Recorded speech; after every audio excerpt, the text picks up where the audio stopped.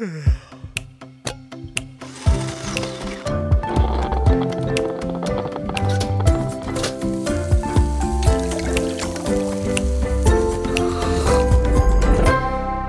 everyone, and happy birthday to America.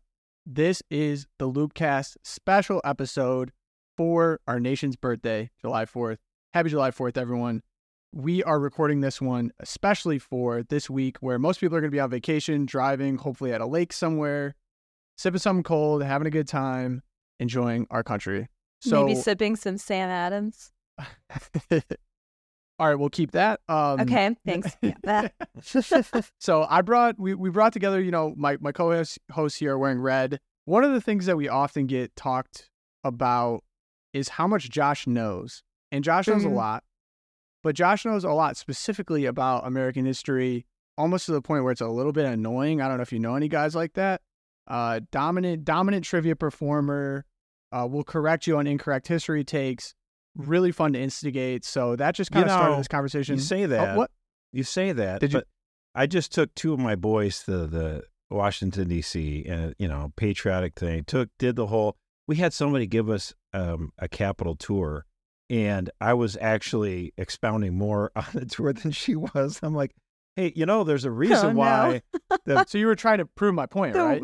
Yeah. I'm like, you're just proving my point. She's there in the Capitol, and there's this like mock-up of the whole city, like all the buildings. And I go, well, the Washington Monument is the tallest building in D.C. You can't build a building taller than it. She goes, really? I go, yeah, that's why all the skyscrapers are in Northern Virginia, across the river in Rosalind. She's like, I didn't know that. I'm going to have to tell everyone else that. It's not even that hard. Josh didn't pay enough money for a tour guide that knew more than him, unfortunately. But so we're just gonna go over some good America questions here. I compiled a list, and I really want to test Josh's knowledge and Erica's knowledge. Erica, very sneaky, underrated trivia player as well, knows a lot about America. I can edit this, so that's my contribution. But we're gonna start with the founding, okay? So we're starting right at the top, founding of the country. Josh, to you, how did America, against all the odds, pull off the win in the Revolutionary War? I mean, the funny answer is that Americans will wake up on Christmas morning, cross the frozen river, and kill you. That's basically what happened at the Battle of Trenton there. I mean, it doesn't hurt. The fact of the matter is, if you have a determined army, even if you're outgunned and outmanned, I mean, the whole thing is that if you look at the Revolutionary War, General Washington, he was doing his very best with underpaid or unpaid volunteers who didn't even have shoes, and they're walking through the snow in Pennsylvania. They're doing their best. I mean, a ragtag group. The French came in and helped us out. That was absolutely clutch move because they hated the British. That helped. We were defending our turf. Anytime you have people defending their own turf, they will fight harder and longer and more determined. And so that's why, if you look at Afghanistan, they took on, if you think about it, like they could be like, we took a Soviet Union and the United States, and we're still rocking. We're 2-0. And it's like, I mean, the consolation of that is it's Afghanistan.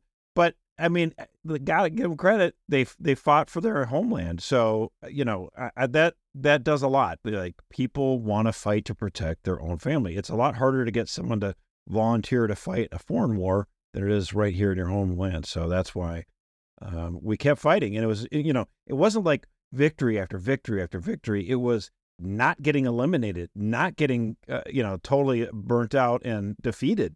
And it was a survival, and we did. And there's so many times you'll see George Washington talk about Providence, because there's all the troops we had, like in Brooklyn, and he was able to take all the guys and cross the river because the fog descended right at the right time, and the British had no idea, and they had some cannons set up and pretend like we're still there. And by the time the morning happens, it all clears, and the Yanks fought on. It was great. I think I agree with you completely. I completely agree with you on the 30,000 foot view there, that like we're on the home soil fighting for our country. But at the same time, there were those moments like that, right? That sort of, the war, everything kind of was on a razor's edge. And another moment I think about that there was a lot of, call it providential happenstance there, but that moment when Benedict Arnold could have taken out George Washington at West Point there. They had the plans for the British to come up to West Point. George Washington would be there. Benedict Arnold would let him in, and they would get him and end the war by taking out the head. And it was really a series of they just seemed like so random coincidences that the plot was discovered. Major Andre, who was the British guy working with Arnold, he's like walking. He made it back to British-held New York. He was up at West Point. He was a spy. He made it back to British-held New York and just happened to run into these 3 guys who pretended they were British infantrymen. They were actually Americans who had just escaped from a British prison ship, and they happened to be walking that way and thought this guy was fishy. And so again, like all these little moments throughout the war where there was just, call it chance, call it providence, that went in the Americans' direction. And can't you say two cool. questions then, especially if we're going to test Josher. So there were many times, you kind of mentioned it, where George Washington is credited with basically convincing men who were not getting paid, were not well clothed, to somehow just continue to believe in the vision for America and are basically against any reason. And part of that was just his character or his like what people thought of him. Like he was regarded as a man of a lot of respect. Is that correct? No, it's absolutely true. I mean, yes, absolutely. And there's this time, like the soldiers had fought so long and so hard in Congress, we didn't have the government structure now that we did then, obviously, but in a more critical way. There was no way for the states. It was the Articles of Confederation. There's no real way that the states could assemble taxes, money, and pay for the troops. And so the troops were like, what are we doing this for? This is terrible. Like, let's go. Let's storm the Capitol. We'll take out these members of Congress. We'll get the money we deserve. And the thing is, they all gathered at this, like, in this tavern, and they were like going to plot what they were going to do. And George Washington prevented it all. Like they're all getting stoked up. He comes in, he sits down, and he starts talking to the troops. And he gets a little choked up, and he says, "I want to read you this letter," where he has his thoughts gathered. And he's actually required. He goes, "Actually, I apologize." And he's having a hard time getting through reading his letter, and he stops and he pulls out his glasses, and he says, "In my old age, I have grown partially blind in service to my country." I'm not getting the exact words. And the thing is, and he reads this, and everyone, it's just like, in today's internet age, there was like mic drop, nailed it. I mean, you don't have any idea like how much of everyone in the room just does. Like they can't, like this guy is saying, yes, you were not treated justly. You haven't been compensated appropriately, but we're not going to have a military coup. You can't do this, And he understood his legacy very well. And he had so many critical points. There's no country without George Washington. And as you say, Erica, so much providence. So that'll come back in this episode. But okay, 2 questions. As someone who's a fan of the movie The Patriot, I assume everyone in this room has seen this. Yep, okay, good movie. So questions that arise from is this Hollywood magic, or was there actually a seed of truth in this? So the guerrilla warfare element of it was really played up.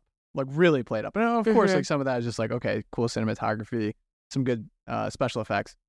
Was guerrilla warfare used to the level that they were suggesting there? Like it was some novel tactic that George Washington had employed, or was it not as much in real life as the movie? It's not just guerrilla warfare per se, but yeah, this, the idea was you'd have in Europe, armies would, they'd come together and they get in the line, and then they would start firing, and, and they'd be replaced by other soldiers, and they would do that. Well, the Americans are like, well, wait a minute now.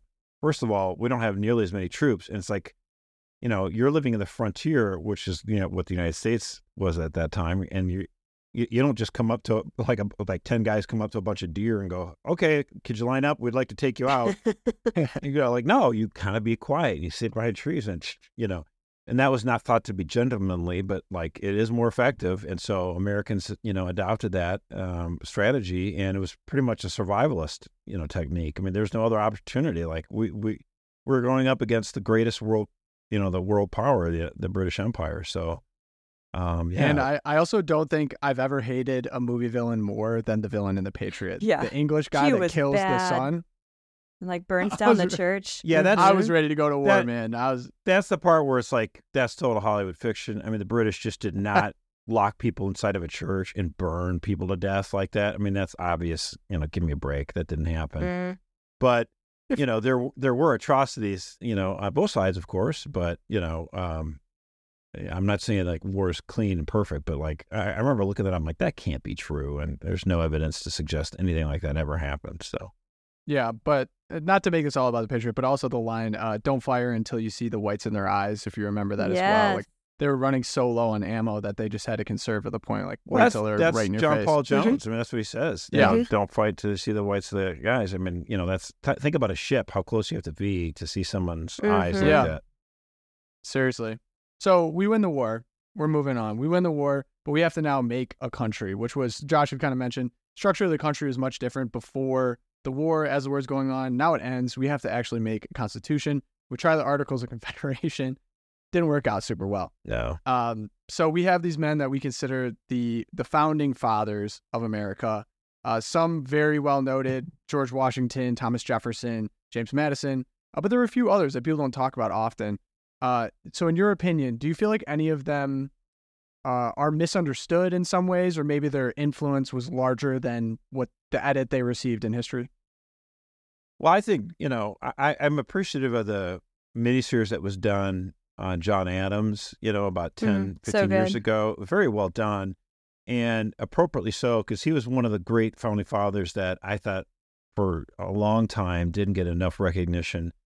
Too many people thought maybe he's a little too religious, and he had a very controversial career. I mean, obviously, when he was in Boston and the Boston Tea Party, and he's defending, the legal rights of the British guys because everyone deserves a right trial. And like, whoa, what is this guy doing? And he really just believed in the principles of the rule of law, and he was an amazing man. And I thought that has been nice to see.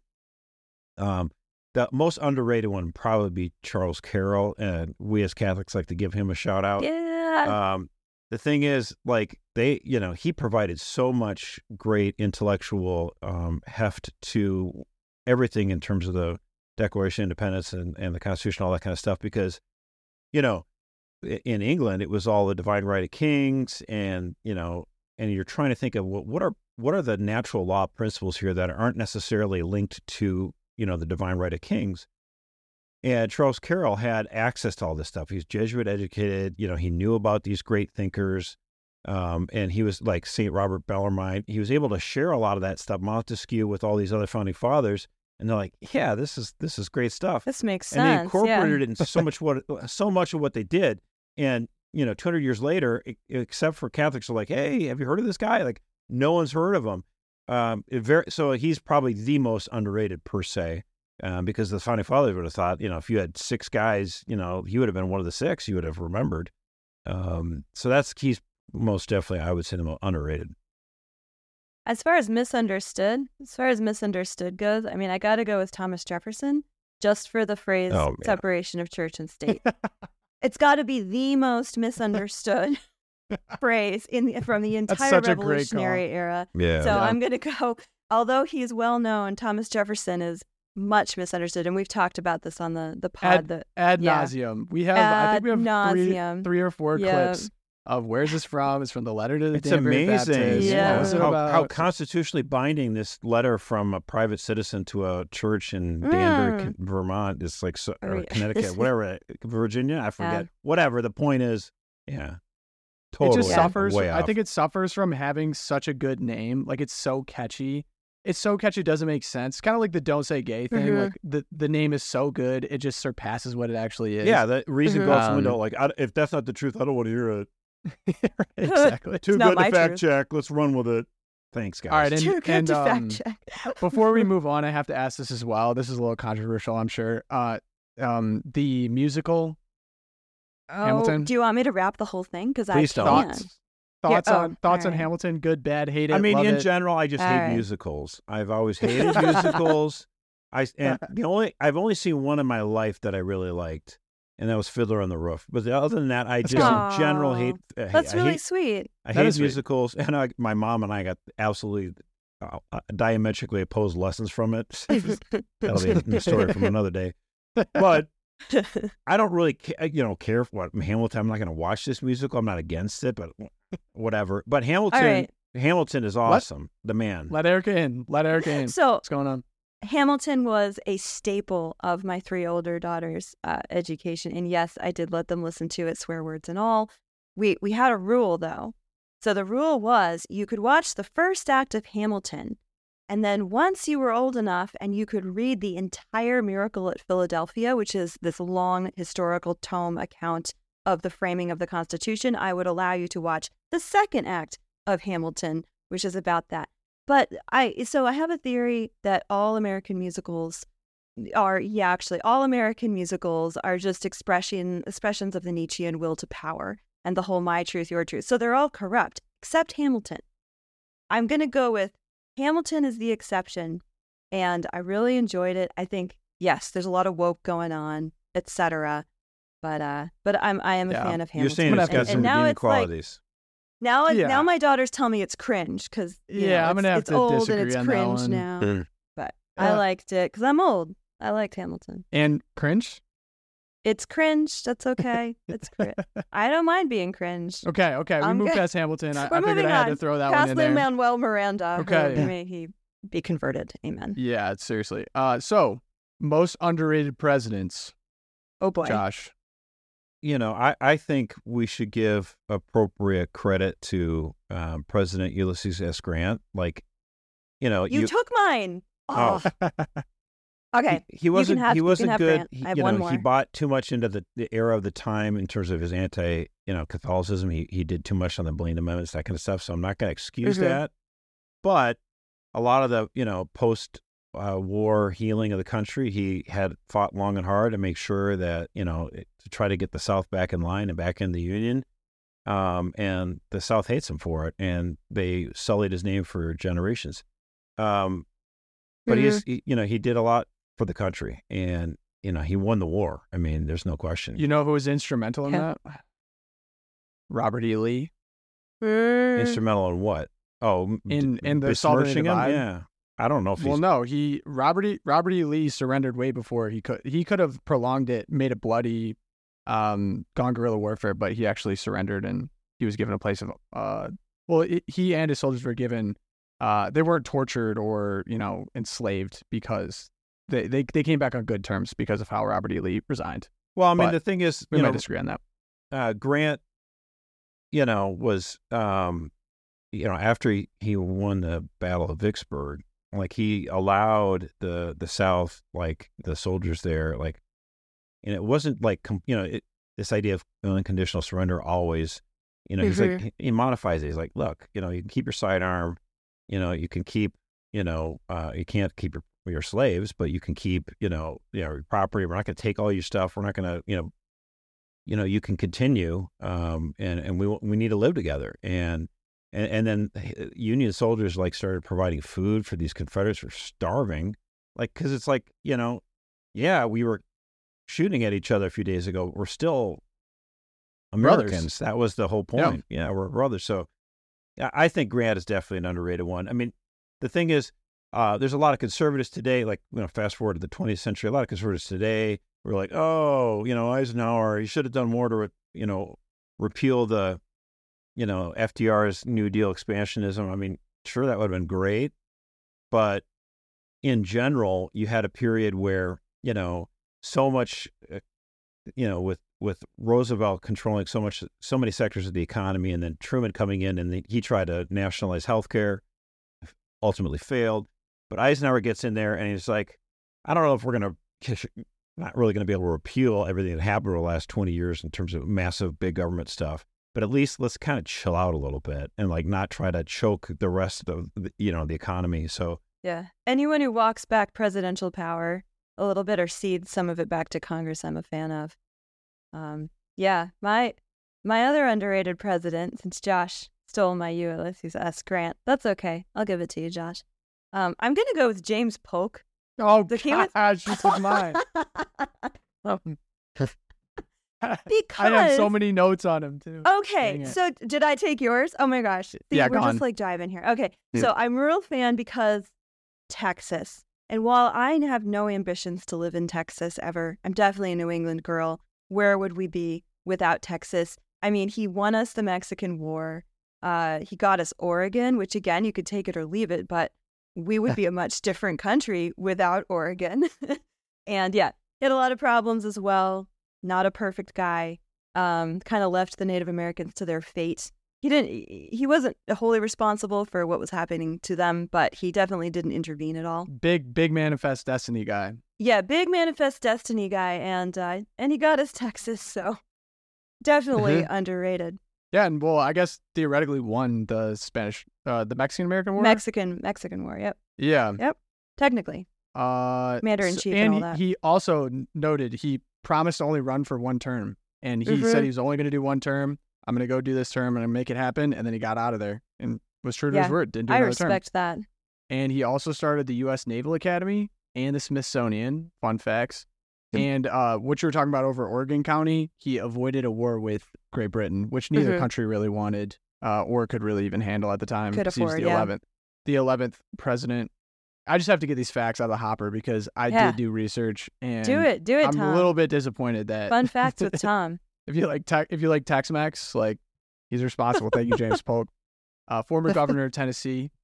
I'm trying to think. I looked at a list of other underrateds. I was going to bring up Eisenhower as well, but well, you know who's underrated in a kind of in a bad way, but okay, so Jimmy Carter, who I mostly detest. That's interesting. Hot take. I saw him on take, some lists. yeah. I did. Yeah, I mean, so here's the thing. Like, in terms of implementing his own agenda, like the guy was only in for one term, right?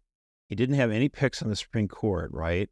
But he has a massively controlled Democratic Congress, and he's able to get through a law passed that expanded the judiciary in a significant way. And basically, he put in dozens and dozens and dozens and dozens of federal judges who gummed up the works for 15, 20 years. And all these things, you know, so Reagan's president for 2 terms and George H. Bush for another. So we had 12-year run Republican presidents, but Carter, you know, picks to the judiciary just stymied so many efforts of conservatives to try to bring, you know, restore some sort of semblance to American life. And, you know, we fight that to this day, judges. Like even judges, I like, you know, judges that Trump picks to the Supreme Court. He had 3 of them. But to the federal judiciary, there's, you know, Vox was just writing about this recently about how several Trump appointment judges have not done the right thing on the trans issue. And so, you know, it's a fight. You know, it's always a fight. And these judges feel like they get in there, they can do whatever they want. We got a lot of reform of our judiciary left to go. Yeah, if I could leave it at this, I think Richard Nixon actually is very underrated in that all that ever gets talked about is Watergate. And also he was kind of an awkward. He wasn't you know, a John F. Kennedy type charismatic. He was a little bit awkward, definitely a political wonk. Not easy on the eyes. Not easy on the not a good looking dude. No. James Polk, good. He had sick flow, by the way. Go look up a picture of James Polk. Well, He's a Nixon good-looking totally guy. understood. He had sick flow. He did. Okay, guys. All right, yeah, go ahead. Nixon totally understood, like, the most important thing over the next 50 to 70 years was going to be China. Like, give him credit for that. Now, whether that experiment worked or not, but to have that, I'm not saying I endorsed it, but like that massively consequential world history moment where he tries to think, let's try to open up China. And the hope was, of course, and successively with, you know, the trade agreements in the 90s and up into 2000 World Trade Organization, the hope was that as China became more modern, more market-oriented, that they would have more freedom. Unfortunately, they sort of hijacked that and they become this hybrid fascist system where they use the money from, you know, capitalism to promote, you know, their system, which is a violation of human rights. So I'm not putting that all on Nixon. I'm certainly not putting all of it on Clinton and Bush and everyone else on the trade agreements. But that's going to still be a big problem for all the 21st century. And so that's something that, remains a perplexing problem for us to this day. For sure. Okay. Most overrated presidents. Oh, FDR all the way. No. That was on my list as well. Absolutely. No, He's you're wrong. You're both overrated. wrong. I mean, he's horrible. He's not overrated.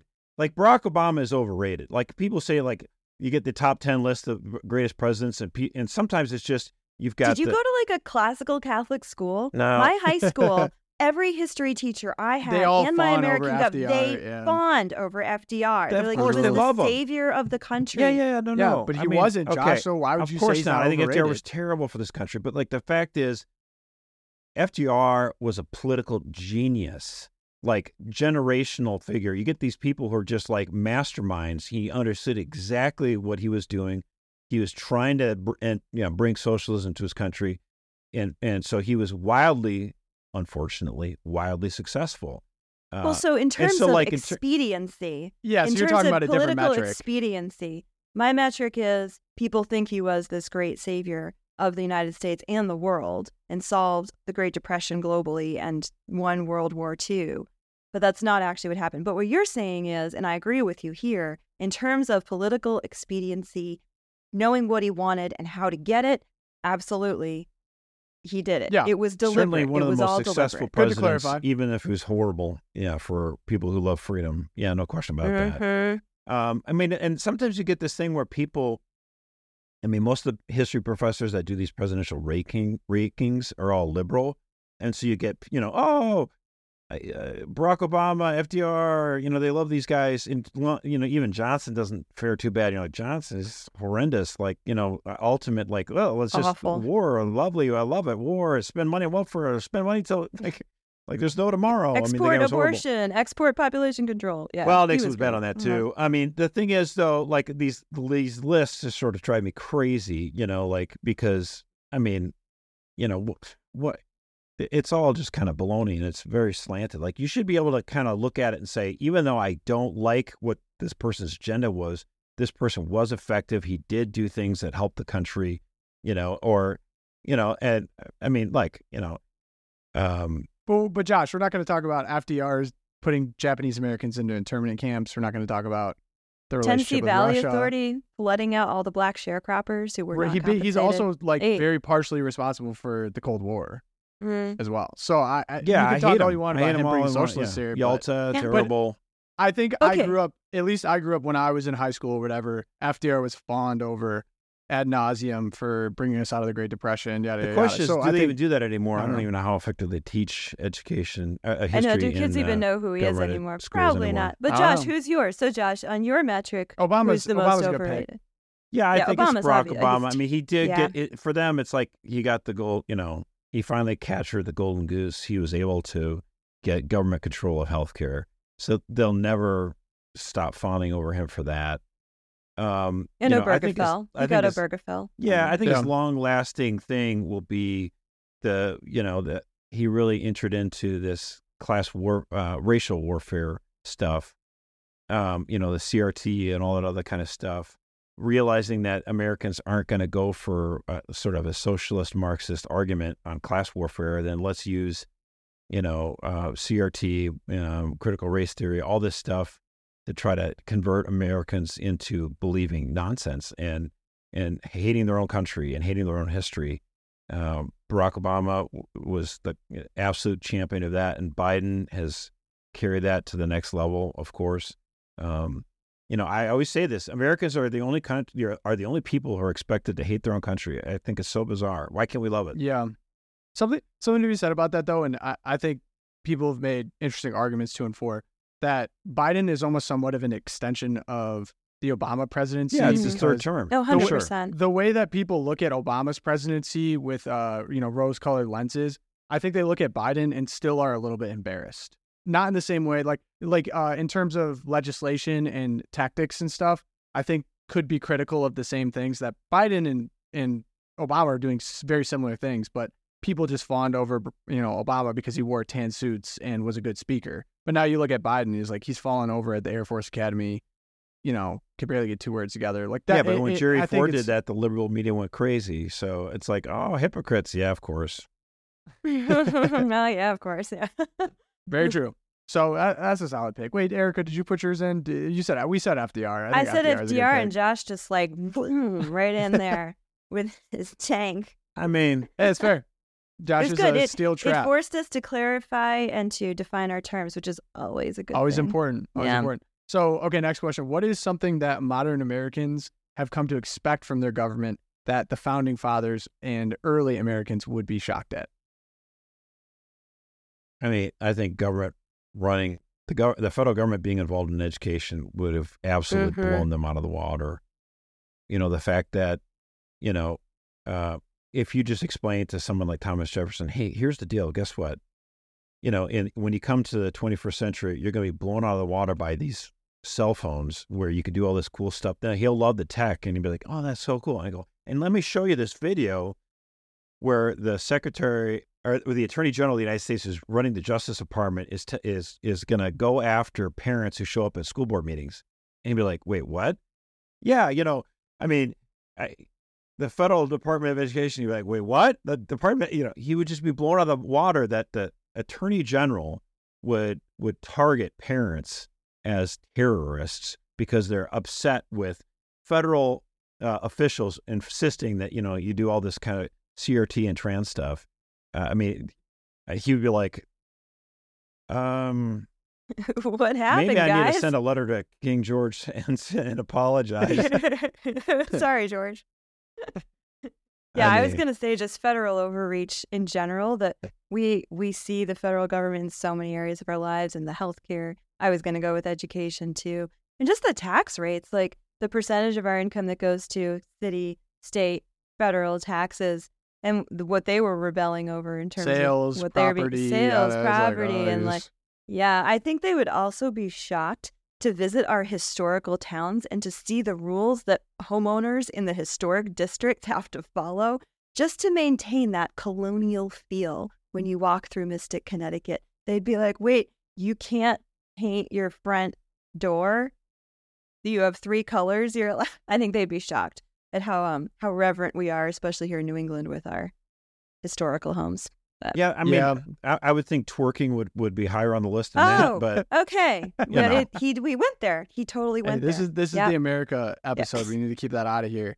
So mine would be I think they'd be really shocked by the military-industrial complex and the Second Amendment, what the Second Amendment means now that we have modern weaponry and just how powerful the American military has become, or just the idea that it's even like a full-time job of some kind. Like there's, you know, people that serve in the military, it makes their career. Standing army, just because they were you know, towns of militias basically, and they're like, all right, we'll all get together when we need to go, I don't know, fend off the British, but with our muskets and whatever. But now we're seeing, you know, tanks and F-16s, and that would just be, if they saw, obviously I agree with you. If technology. they saw a standing army, of all the military members, you couldn't tell what country they were from, and they go, look at all these planes, these warships, these tanks. Look at all these different countries. You show on the map all the different places where the U.S. military is, and you go, and what country has this? And they're like, wow,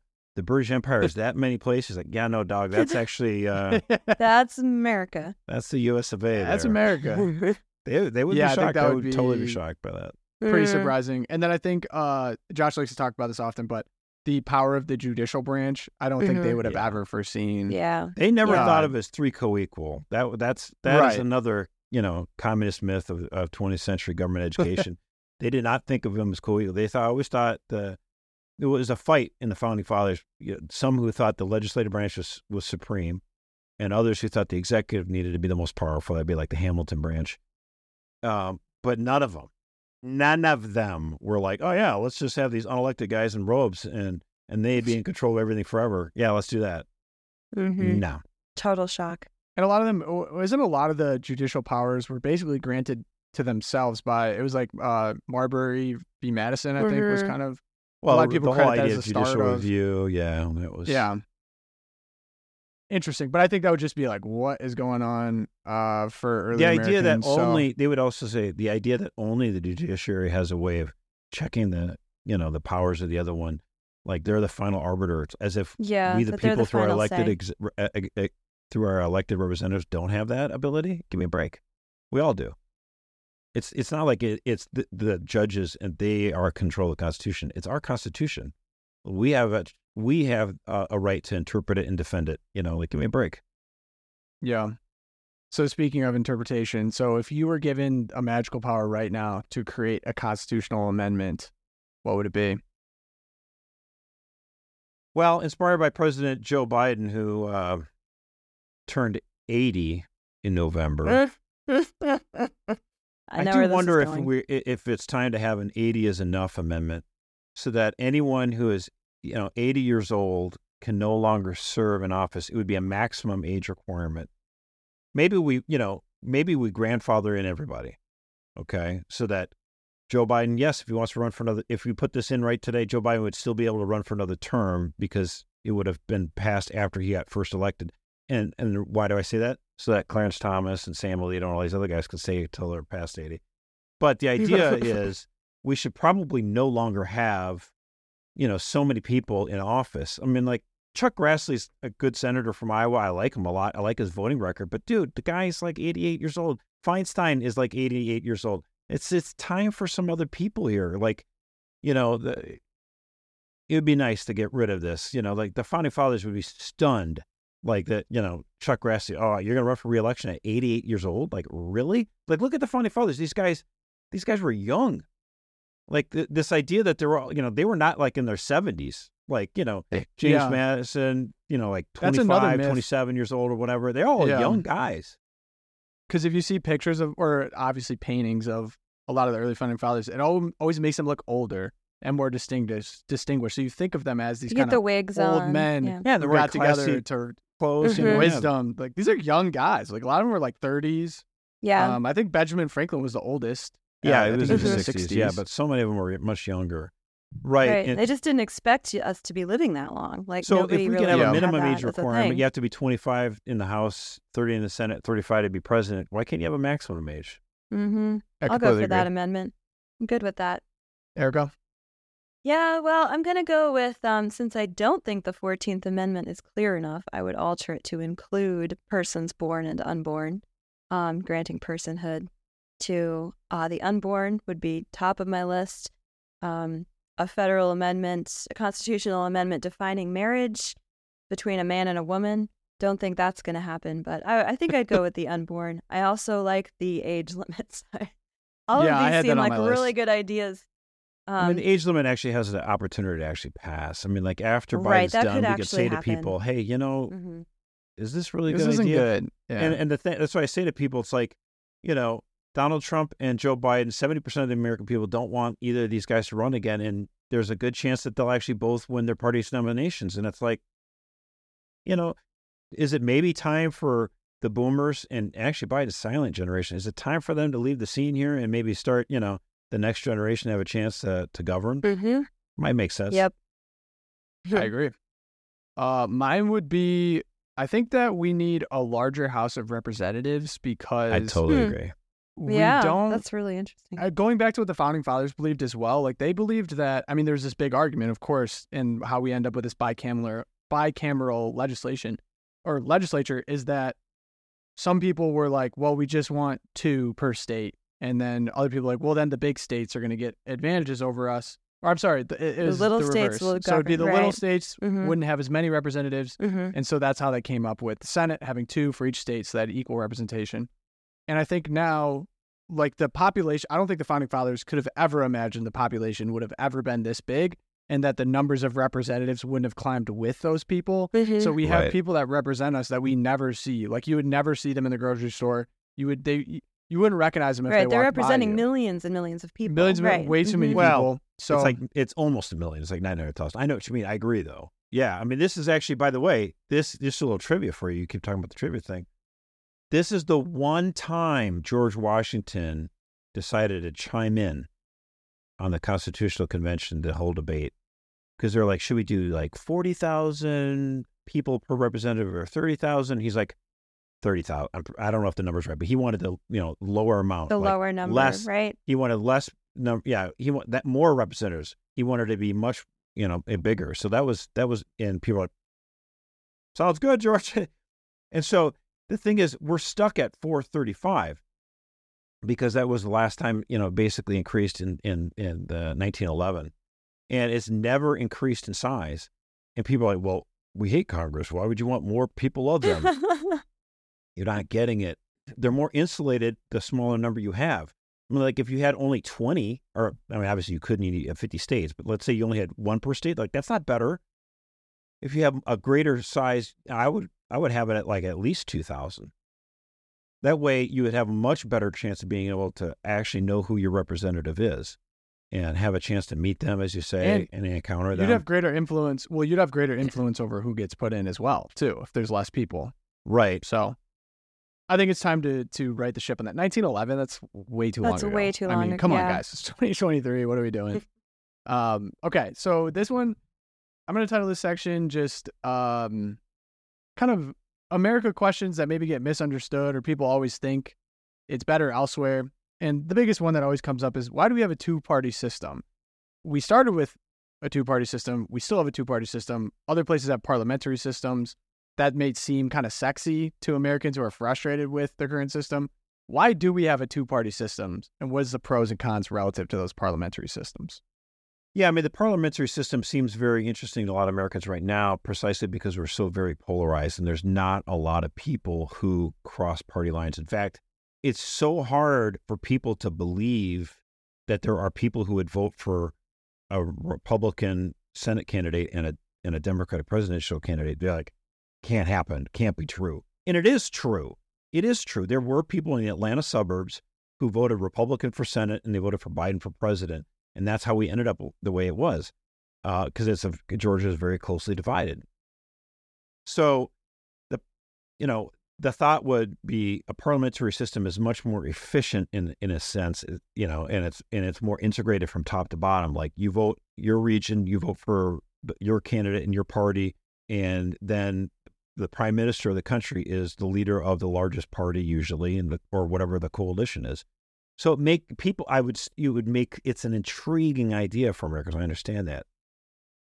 Now, George Washington didn't want to have a two-party system. He didn't want to have established parties. He wanted all people to be sort of elected the way he was, or everyone's like, you're just the best dude, obviously. Well, I'm sorry, George. It's not going to happen that way. How do you get a two-party system? It's very simple. We have a system in most parts of this country where it's first past the post. Okay, if you think of like a horse race, like the first one to get, ding, you win. What does that mean? It means whoever gets the most number of votes wins. So if you have 5 people running, 4 people running, 3 people running, whatever, whoever gets the most wins. Well, then what tends to happen over time is that you end up with coalitions. So basically, the Democratic Party is a coalition of lots of different types of voters, and the Republican Party is a coalition of lots of different voters, and you end up with just 2 parties because all the incentives punish you for having third parties precisely because of this. Now, you can do it a different way. I mean, you don't have to have 2 parties, but why is it that we have 2 parties? It's because whoever gets the most votes wins. And even in states like the South or Georgia, Louisiana, they have a little bit of a tweak on it where it's like you actually have to have a majority of the votes.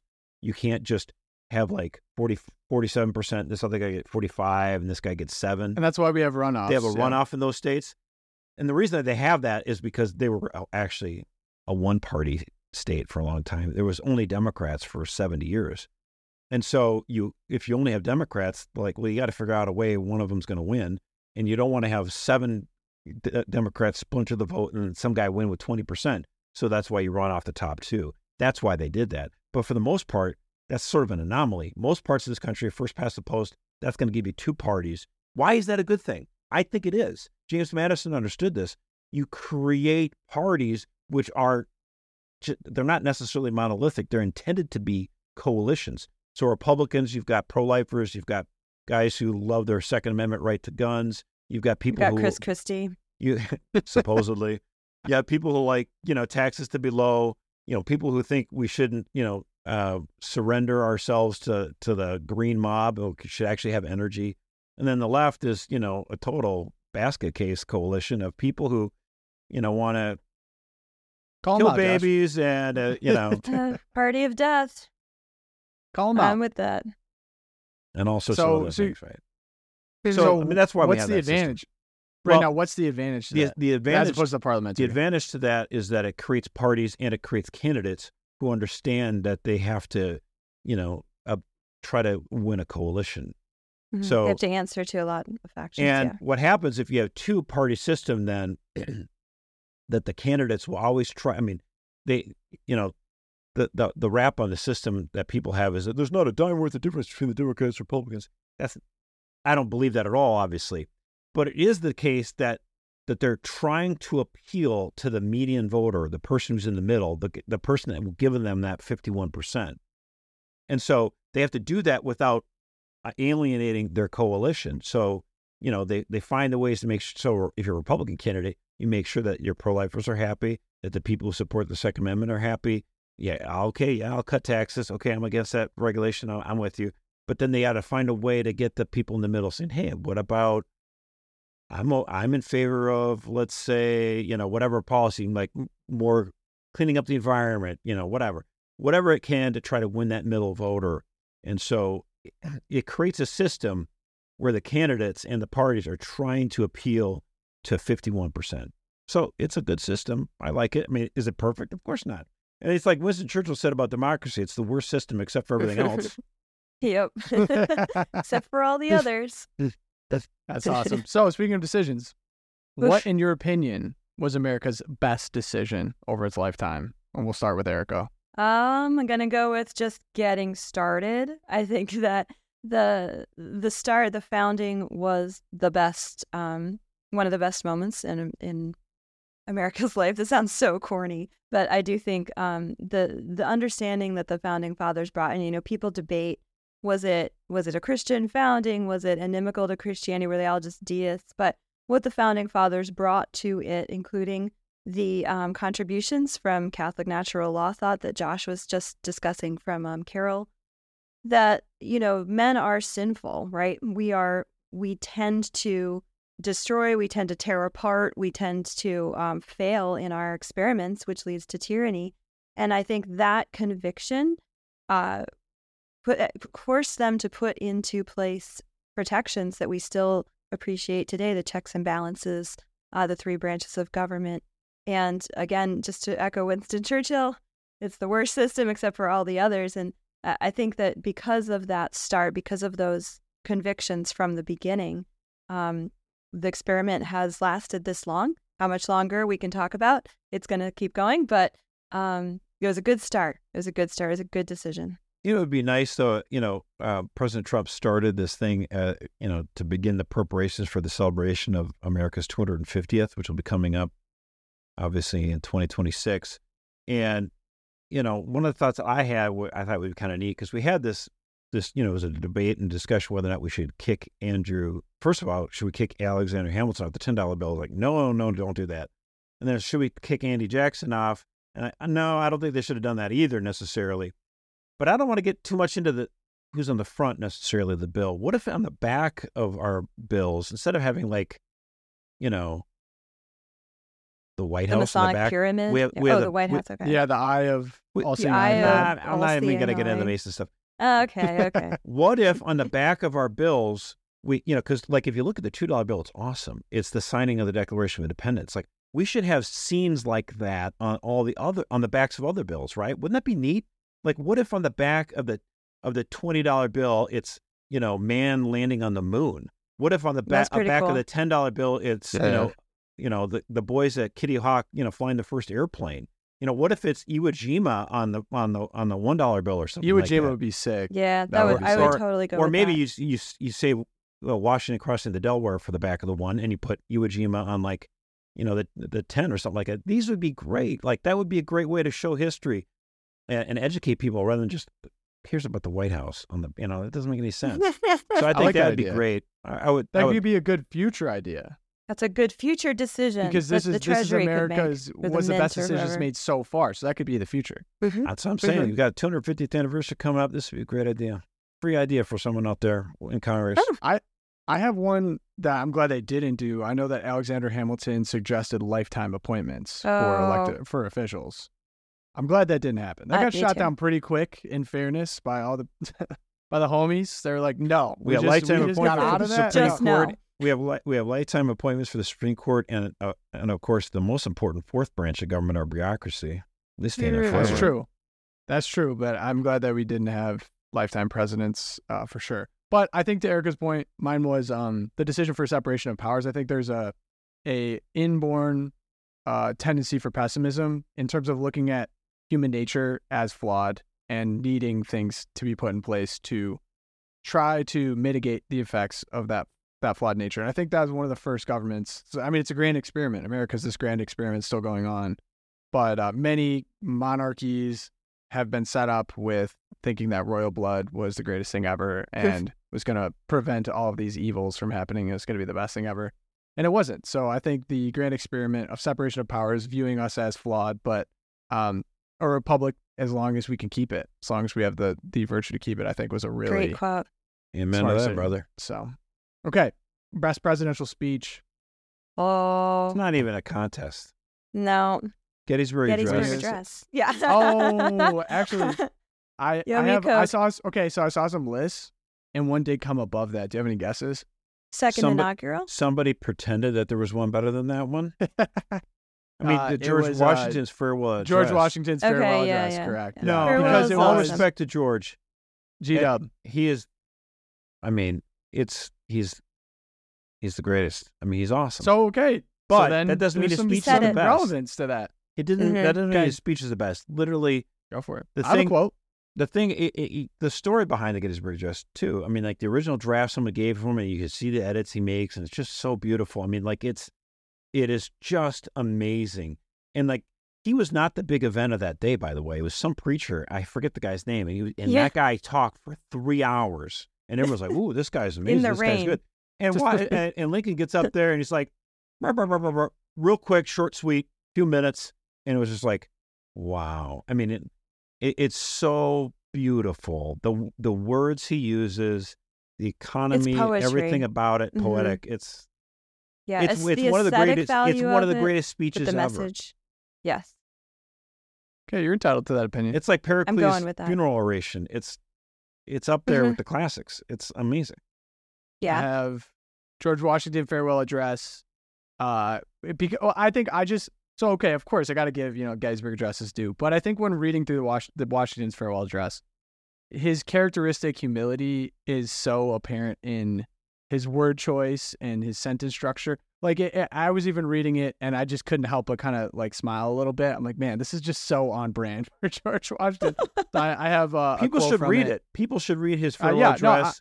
Tom's gonna read it. I'm ready? Awesome. I got a quote. So, though in reviewing the incidents of my administration, I am unconscious of intentional error, I am nevertheless too sensible of my defects not to think it profitable that I may have committed many errors. Whatever they may be, I fervently beseech the Almighty to avert or mitigate the evils which they are.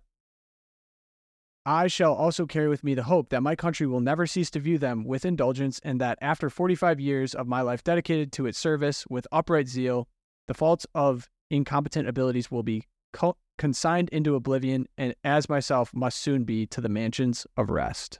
That's so beautiful. King. So another farewell address that's amazing is Eisenhower's.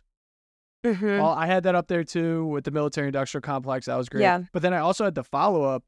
Kennedy's inaugural address was actually on a lot of lists, which is the classic. Whatever. And so, my fellow Americans, ask not what your country can do for you, ask what you can do for your country. I'm sure Kennedy contributed to that, but the fact that I should have said for overrated. Wrote his My own. goodness. Talk about overrated. We agree on that one, Josh. He got assassinated. Assassinated. Young. For taking on the deep state. But he had an affair. Wow. That was not good. He resisted CIA. All right, we can. Wow. Erica, what were you gonna say? Okay, moving on. No, I was remembering. I had a little nostalgia for Obama's farewell address, which I remember listening to it. I don't know why I listened to it. I think I was bored. But I listened to Obama's farewell address, and then I went and read Washington's farewell address. And the contrast was just unbelievable. So if you wanted a contrast in what we would say political humility with political hubris. You could just line those suckers up right next to each other. And Yeah, go get a glass judge of for whiskey. yourself. Judge for yourself. Go through the address. Go through George Washington address. It'll make you feel hope for the country. Yeah. But hands down, Gettysburg. Going with Gettysburg. I also had, well, this wasn't a presidential address, but the Man in the Arena speech by Theodore Roosevelt fires me up so much. I love that. Big stick. Was he president when he gave that? I don't think so, right? I have to look it up. It wasn't an address technically. Yeah, but I mean, come on now. I want to look it up now. Can't judge from the outside. Man in the Arena. I love that. Okay, so most unique thing about America relative to the rest of the world. I thought about this one, and I'm going to go with the fact that the rest of the world all wants to move here, right? Like, that's totally a great point. unique. We've got some rich white guys who are like, oh, Switzerland, Sweden, Scandinavia, I want to move there. But the vast majority of human beings want to come to America, even today, even with all of our issues that, we spend a lot of time here on the podcast decrying. But it's still the number one destination where you want to raise your kids. So that's unique. Yeah. And, it's interesting, too, because I had a friend who had dual citizenship with, he was an Irish citizen as well as an American citizen. And he loved to go up to other people and put them on the spot. Americans who just grew up in their country, they love their country, which is good, of course, but couldn't really understand or defend what it's about. And he'd go, what is really authentically American? And he just sort of like Mel Gibson hated everything associated with the British. And so people just were caught flat-footed and they didn't know how to respond. He goes, truly, tell me something that is authentically American. I mean, you could say it about Ireland. You could say it about Italy, France. People understand what is authentically French. What is it authentically American? And he would just and people come up and he just cut through them like a buzzsaw. But then he ran into this guy. I'm like, what? What are you talking about? I said, baseball, Western, jazz. Have you ever heard of our music, country music? I mean, there's lots of things. Bourbon. Hello. I mean, there's a lot of stuff that's authentically American. Bluegrass. The silver screen. Yeah, I mean, I'm not bragging about Hollywood these days, but not about what it is today. But that was at the time. Yeah, I mean, in America. And I just said a few minutes ago, Kitty Hawk and landing on the moon. Hello, we've done a few things for people. Give me a break.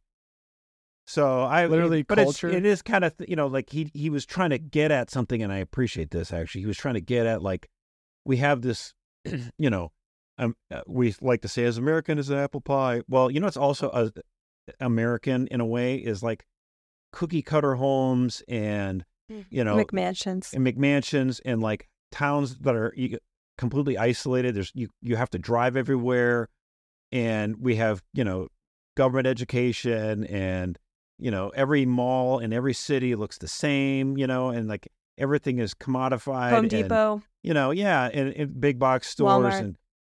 And it can that kind of materialistic life can just leave you so wanting for deeper meaning. And so in that sense, I knew what he was getting at, and I understood and appreciated that. And I do wish the people in our country would have a little bit more understanding of, the important things, the permanent things, family, church and local community. That obviously matters more. Mm-hmm. Yeah. We also, I feel like in America, we have this kind of embarrassment of wealth. It reminds me of how, if you guys are sports people, how the Lakers somehow always manage to get coverage. Even if they're terrible or they're not that good. Oh, it's the Notre Dame they're always phenomenon. being talked about at ESPN. Yeah, right. They're always being talked about because they're the Lakers. Just that's kind of like America right now. Notre Dame it's just football team, right? Right. People will always find critiques of America because it's America. It's in the position it's in. It's got this embarrassment of wealth, embarrassment of success that now it's okay, well, the only cool thing to do now is it's not an underdog story anymore. It's they're at the top, so you got to critique them. And so it's kind of become, I don't know, popular to just critique all the evils and bads of America. And part of that is, the Marxism that I think has kind of crept in. But I really do also think there's an element of, it's been so good for so long that it's how long can you talk about the good? You almost need to find problems. People are inventing problems, I think, because we have it so good. They don't have real problems anymore. Well, and I think I mentioned that once before too. It's like these people in Hollywood who are just ridiculously gorgeous, and they get, they get to these big roles in movies where they get paid millions of dollars, and people fawn over them, and magazines and websites putting their images everywhere. And they just think that, life is an accident. Like, things just sort of happen this way. It's like you are an absolute lottery winner in terms of like your looks and the ability to mutter a few phrases while making everyone blink their eyes, like, because you're a dreamboat. But like, get over it. Like, that's not normal. Okay.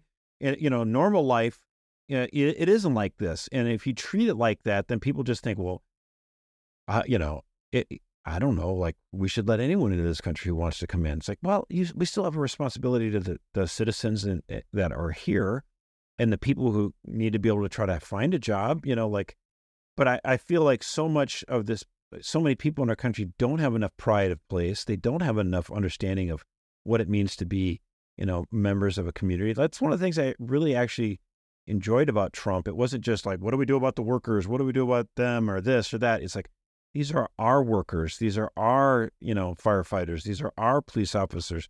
This is who we are. And we need to make sure we're taking care of each other. How can we have solidarity if we don't do that? And stop pretending like life is just a chance, like, no. Yeah. And I think a big part of that is recovering our history and our understanding of the past. And something else with the Hollywood stars, that they seem to think that we just sprout out of nowhere. But they're all the product of hundreds of years of people fighting and dying for freedom and for a country where you can work hard and get ahead. And I think that, there's the George Orwell, I think he said, those who control the past control the present. And making sure that we are not allowing people who have no sense of pride of place, pride of our history, to control the narratives of the past and control how kids are learning their history or not learning their history, because it's important that we remember our stories to regain that pride of place. Yeah. Every society needs heroes. Every society needs founders. And needs a history. Yeah. Talk all about Rome is always a prime example Every of that. generation like how they puts a hero on the pop charts. Yeah. That's right.